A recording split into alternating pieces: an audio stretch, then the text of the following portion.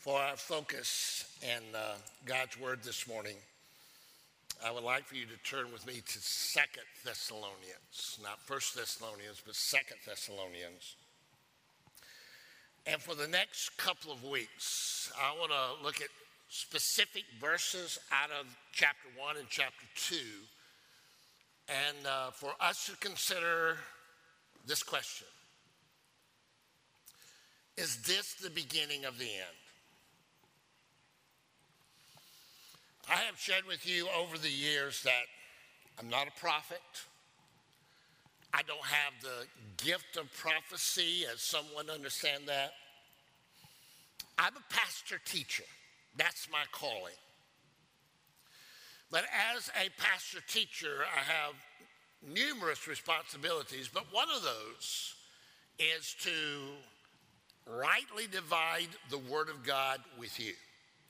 Take His inspired, infallible, inerrant, authoritative Word and help us all understand it. Help us all to gain knowledge of truth that's going to obviously impact our lives if we build it into our lives, and teach us how to live a life that is pleasing to our Lord.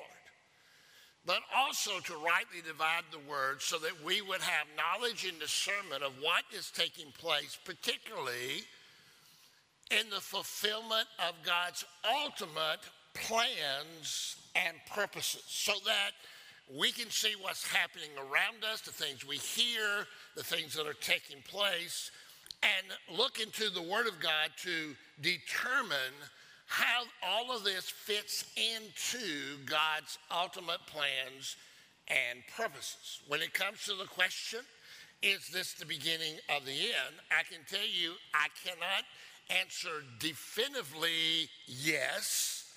One thing, the Lord Jesus tells us that only our eternal God and Father knows the time and the day as we move toward the beginning of the end or the end.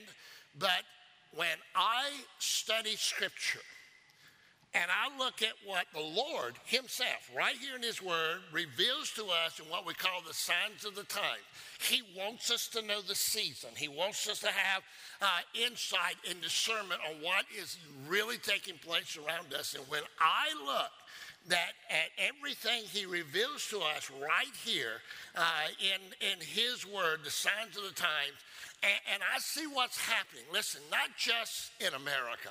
Obviously, we're part of America, and we're delighted to be part of America, and hopefully you're concerned and burdened at what is taking place in America. But not just in America, this is worldwide. When I see the direction, when I see this incredible spirit of just outright rebellion against the Lord God of heaven and earth, His Word, His ways, and His will, when I put those two together, I at least will tell you this, and I say this with all reverence, and the Lord knows my heart: if this is not the beginning of the end, if this is not the time according to His sovereign will, He's missing a good opportunity.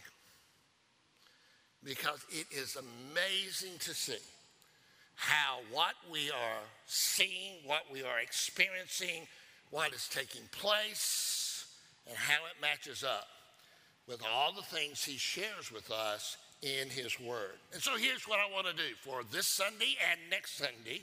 I want to take several verses out of chapter 1 today, and then next week out of chapter 2, and I want to just address this question: is this the beginning of the end?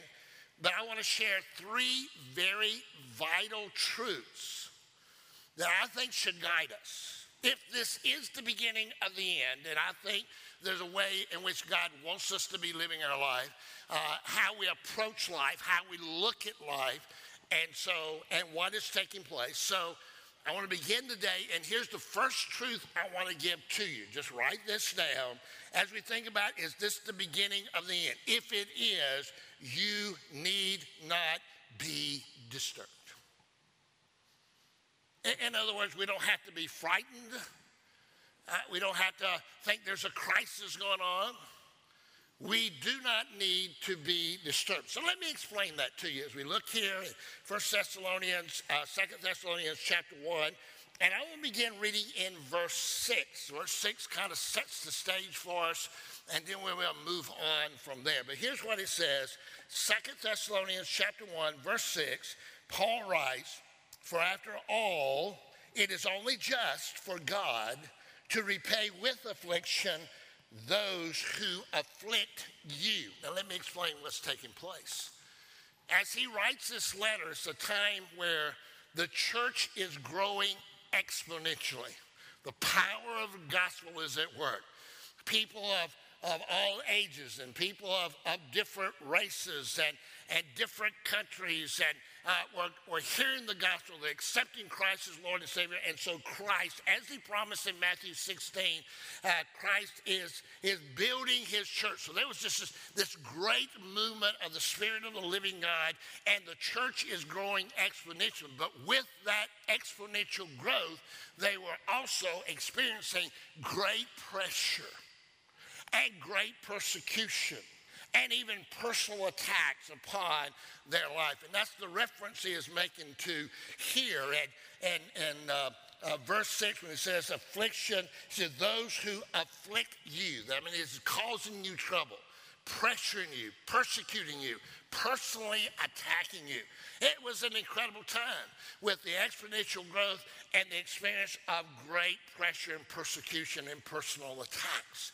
Now, I start there because I want you to understand that as we look at things happening now, if this is, listen to me, if this is the beginning of the end, then you can count on this. We already see it happening to some level.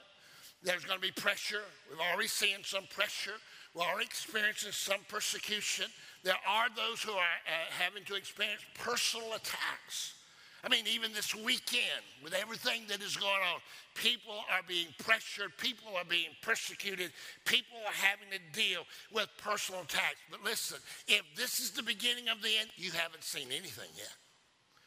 That pressure, that persecution, these personal attacks are going to grow exponentially against us. So the word that he goes on to share here is, of course, very, very important to us. And so he goes on to say in verse 7, and I'm going to read it from the New American Standard, but I asked him also to put the King James up there as well, because I love the way he words it. But in the beginning of verse 7, Paul writes, and to give relief. That word relief means to give rest. To give relief to you who are afflicted. In other words, those of you who are being persecuted and personally attacked, and to us as well. I love the way the King James words that first part of verse 7, where it says, and you who are troubled, rest with us, or with me. Rest with me, Paul says. Now that word rest means not to be disturbed, to have peace, even amidst the pressure, even amidst the persecution, even amidst of these personal attacks. I am calling upon you to rest, to be at peace with me. Well, how can that possibly be?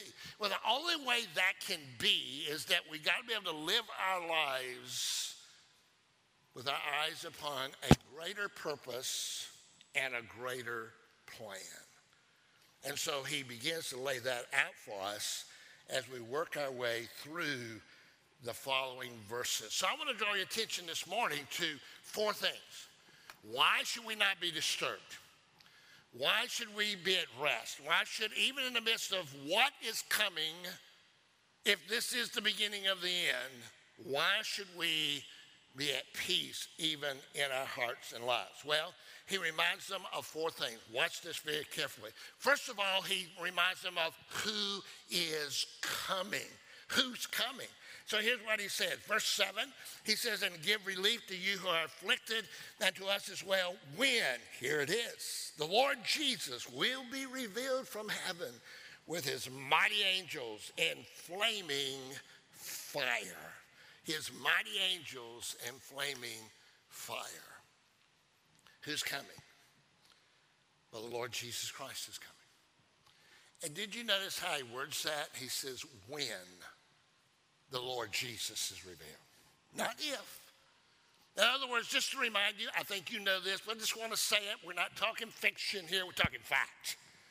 The Lord Jesus Christ is coming again. And that's in the bigger picture of how we're living our lives, even in the midst of pressure or persecution or personal attack. He is coming. Now, let me just share with you, you know, those of you who have been part of WBC for the years I've been pastor or for a period of time, you know that I hunger for a spirit of revival.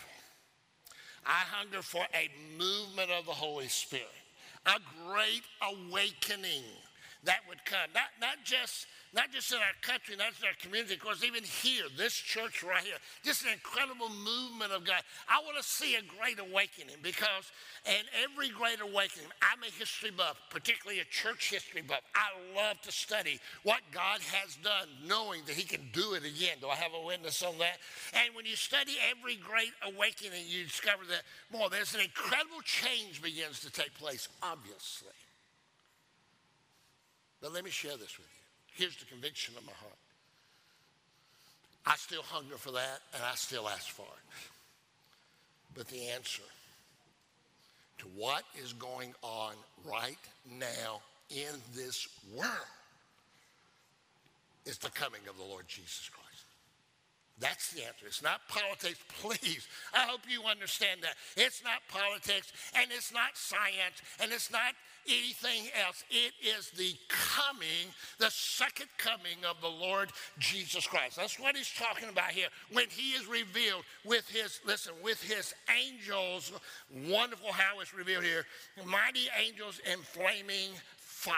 You know, when he came the first time, the people crowned him with thorns. The people crucified him on the cross, not understanding that was the purpose he came anyhow, to be that sacrificial lamb for us. And then they buried him, believing that was the end. Of course, we know, hallelujah, that grave couldn't hold him, right? He rose again. He's ascended to the right hand of the Father. Here's what you want to know. When he comes the next time, he's not coming as the lamb to sacrifice. He's coming as the Lion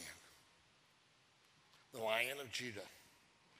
And he's coming as King of Kings and Lord of Lords. Listen to how it's worded here in Revelation chapter 19. Follow me in this, Revelation chapter 19, and look with me just one verse here, verse 16, as it is describing his coming again.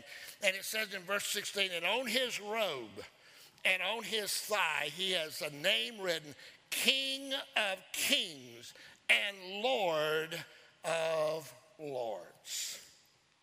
Who's coming? Well, Jesus is coming. He's coming again. But notice not only who is coming, notice second with me why he is coming. Why he is coming. He goes on to say, I'm going to read verse 7 to put it in context with everything else that is here. We're going into verse 8 and verse 9. He says, and to give relief to you who are afflicted, and to us as well when the Lord Jesus will be revealed from heaven with his mighty angels in flaming fire, dealing out retribution to those who do not know God. Listen, here's what that means, those who don't know God. It means those who had the opportunity to know him. They know of his word. They know of his ways. They know of his will. But they have absolutely rejected it.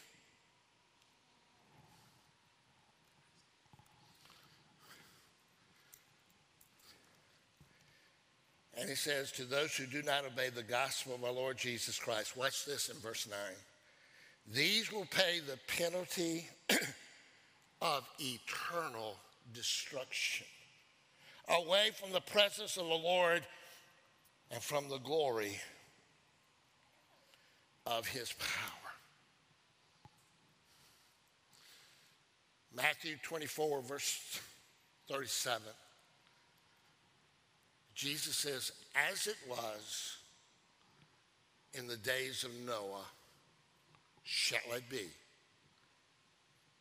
in the day of the coming of the Son of Man, which is a messianic title, referring, of course, to himself. As it was in the days of Noah. Let me just share this. It won't be on the screen, but let me just share this with you. Genesis chapter 6.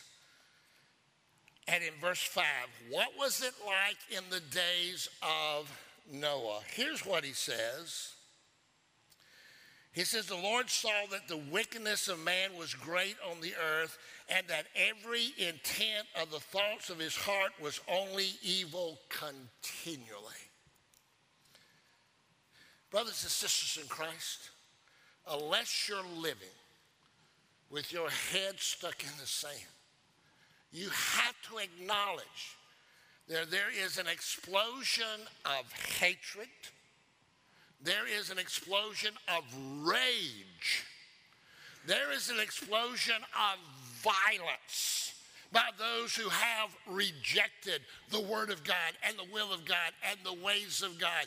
Violence in response to the fact when anyone speaks up against or takes a stand against the depraved life they want to live, then their response is violence.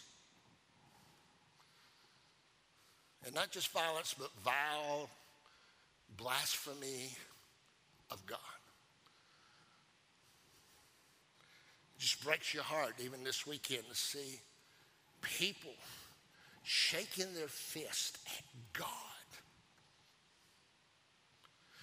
blaspheming his name, open rebellion against his ways and his word and his will. What they don't realize, he's coming again. And he's coming to judge. Look at this. Revelation chapter 20. Will you turn there?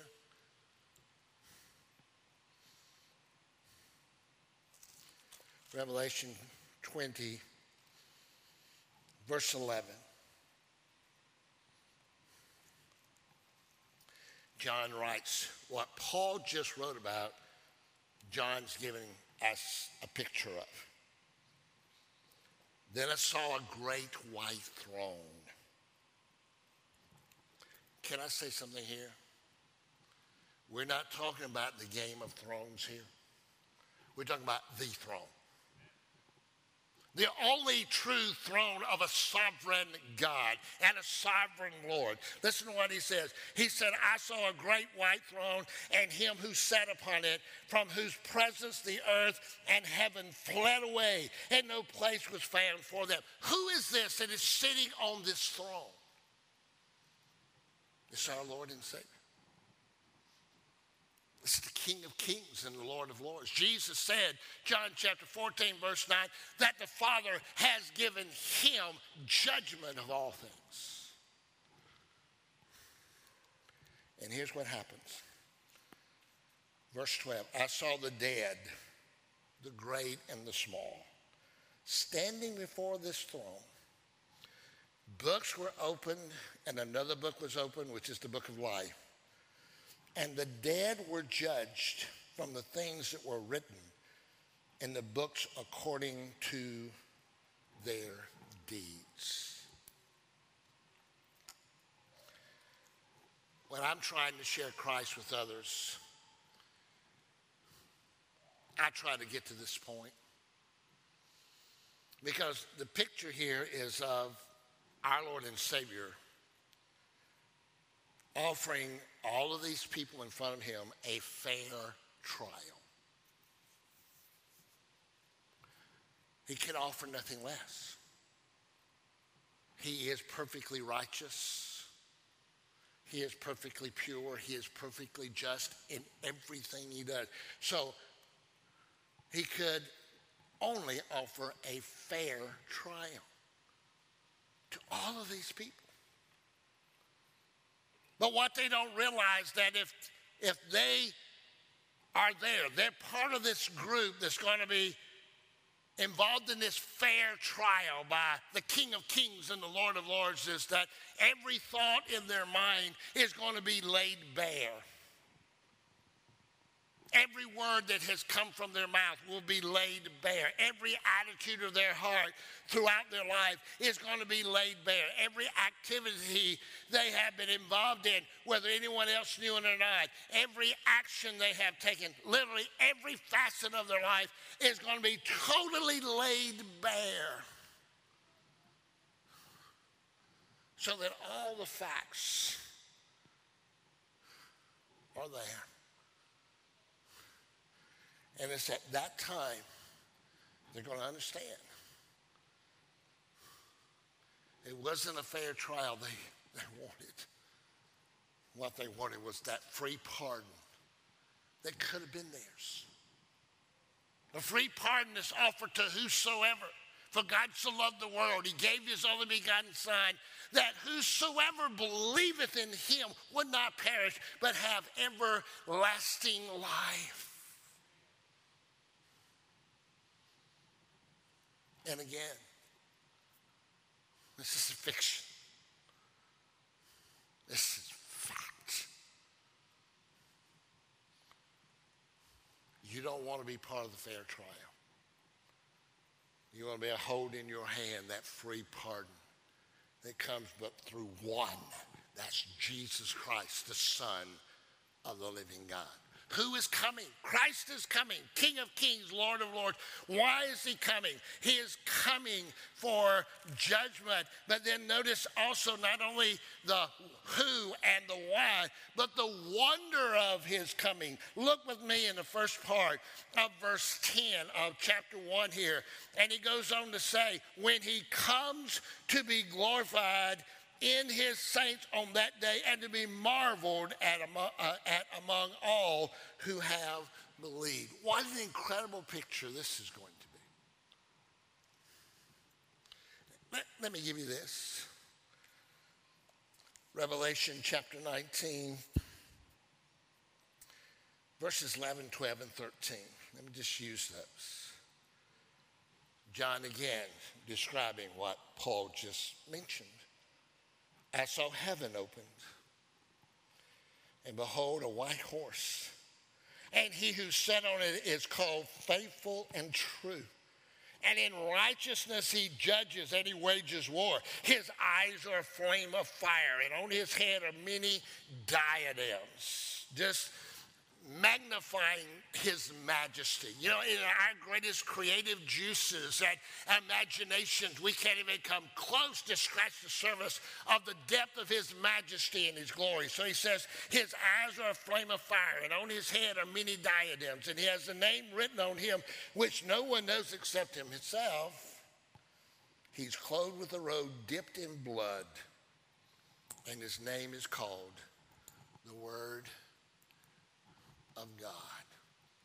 When you read Revelation and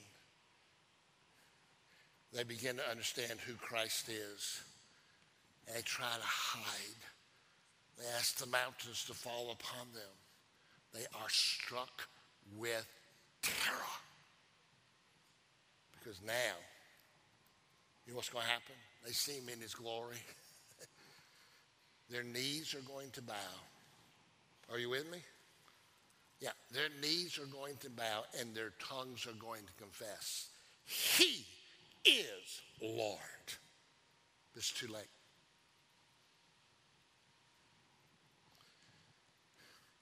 They had already made their choice. They asked for a fair trial. They do not have a free pardon. But they will bow and they will confess that he is King of Kings and Lord of Lords. I love this right here where it says, and to be marveled at among all who have believed. In other words, now the focus is on us. Listen, we're going to be in such awe such all, with our finite minds, can I just be honest with you? We talk about Christ, talk about his coming, talk about his glory, talk about his majesty, talk about what we have in him. We're not even close to understanding the magnificence of it. But that day, we will. And we're going to be in such awe of who he is and what he has done for us. And notice he words this. I love this phrase. He says, he'll be glorified in his saints. We'll be there with him. He'll be glorified in his bride. Who's his bride? The church. His followers. All those who had rejected, all who had been in rebellion, all who raised their fist in defiance, will see all who have been redeemed. People of all ages, people of all tongues, people of all races, people of some who had been in the depths of living a life of hell and yet redeemed by the incredible grace of God. And we're going to be the glory, the crowning glory of who he is. Savior, Lord, King of all kings. So there's who is coming. I want to remind you who's coming. I want to remind you why he's coming. I want to remind you of the wonder of his coming. And I want to remind you, I got to add this. There's a verse I didn't give to them. It came to my mind this morning. I got to give it to you. Malachi. Would you turn there with me? Because I don't think it'll be up there unless James threw it in right quick or Luke threw it in. But in Malachi chapter 4 and in verse 2. Oh, I love this. He's talking about the coming of the Lord. And it says in verse 2, but for you who fear my name, that is, reverence me, the Son of Righteousness will rise with healing in its wings, and you will go forth, watch this word picture right here, and skip about like calves from the stall. It's a word picture. Got a fresh new calf, ready now to kind of be set free. And you can picture, he's taken out, or she, and it's just jumping and running and bouncing. New freedom like I'd never known before. And, when I thought about that picture, I thought about our dog, Jethro. And so what does that have to do with Jethro? Well, Jethro is a weird dog. Yeah, Tyson said, yeah. All right. Here's what I mean. My dog loves to ride in my truck.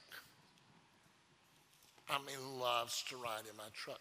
He likes to sit in the front seat and look straight ahead just like a human. But here's what happens. I can pick up my keys and just say, Jethro, you ready to go? Boom! This dog starts hopping and jumping, so excited, so beside himself, can't wait to get into that truck. Now, here's the picture I wanted to get across to you and what is being described here. Let me tell you something. When we're in heaven with the King of Kings and the Lord of Lords, there'll be a lot of Baptists who will become Baptist-costal.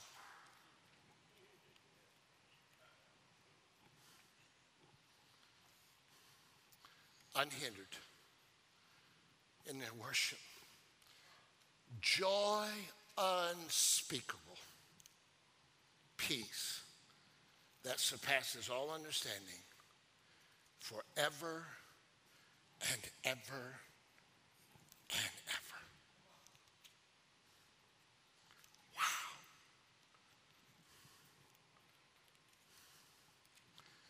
Recently,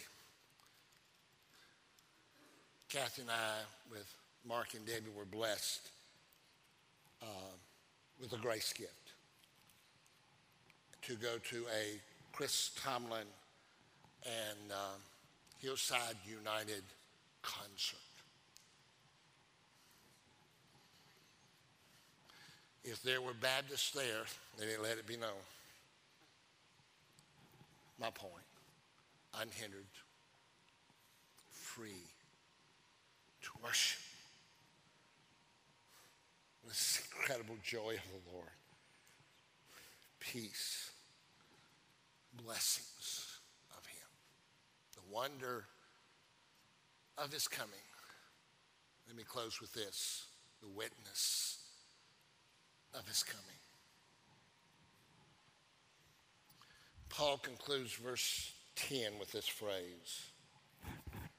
It's almost like a second thought. He says, for our testimony to you was believed. What testimony is he talking about? The testimony of redemption? Sure. The testimony of the Lord's resurrection? Yes. But the context here is the testimony of his return. He's coming again. And so as they shared the gospel, they were reminding him, you can have redemption. He has been resurrection. He is returning, and you can be a part of that. And that was all part of the message that he was sharing, the cross and the coming of Christ again. And so they believed. Listen to me carefully. I believe we'll be with Christ as followers of Christ at the judgment seat. Not at the judgment seat of Christ, that's for us, but at the great white throne judgment. Not that we'll be judging, but we'll be with him. Think about it with me. I'm going to be looking out at all these people who chose a fair trial. And I'm going to see people I know. I'm going to see people out there that's in my sphere of influence. Family, friends, fellow neighbors or fellow workers or whatever. But they were in my life in some form or fashion. And I'm going to see them and know they're standing in this fair trial. I know they have no free pardon. And I wonder if I'm going to be asking myself, what did I do to give them a chance to be where I am, holding a free pardon instead of facing this fair trial? Because here's the results. Revelation 20, verses 14 and 15. Then death and Hades were thrown into the lake of fire. This is the second death, the lake of fire. And if anyone's name was not found written in the book of life, he was thrown into the lake of fire.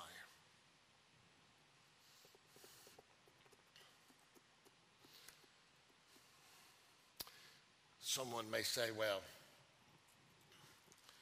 you know, the scripture says there's not going to be any crying in heaven. It doesn't say that. It says he will wipe away every tear.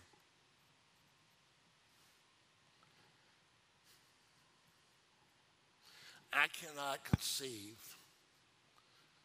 of going to heaven empty-handed, folks. I can't conceive of that. What do you mean by that?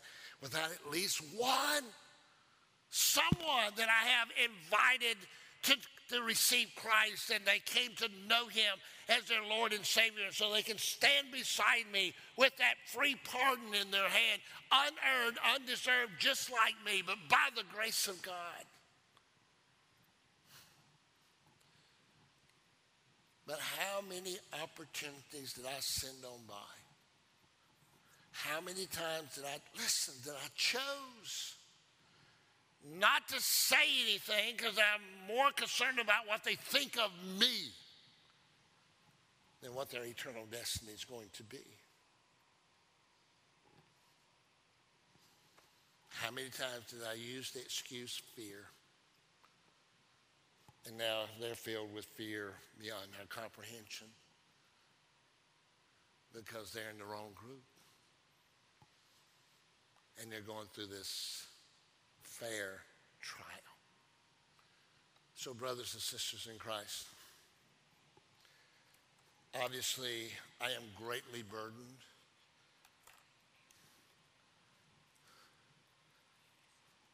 For me, it appears this is the end. This is the beginning of the end. If it's not, the same truth still applies. Why? Who's coming? Why is he coming? The wonder of his coming.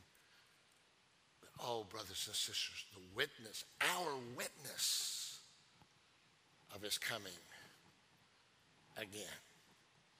It's worth everything we can do to give the people in our lives every opportunity to know Jesus Christ as Lord and Savior. So, Father God, as we come,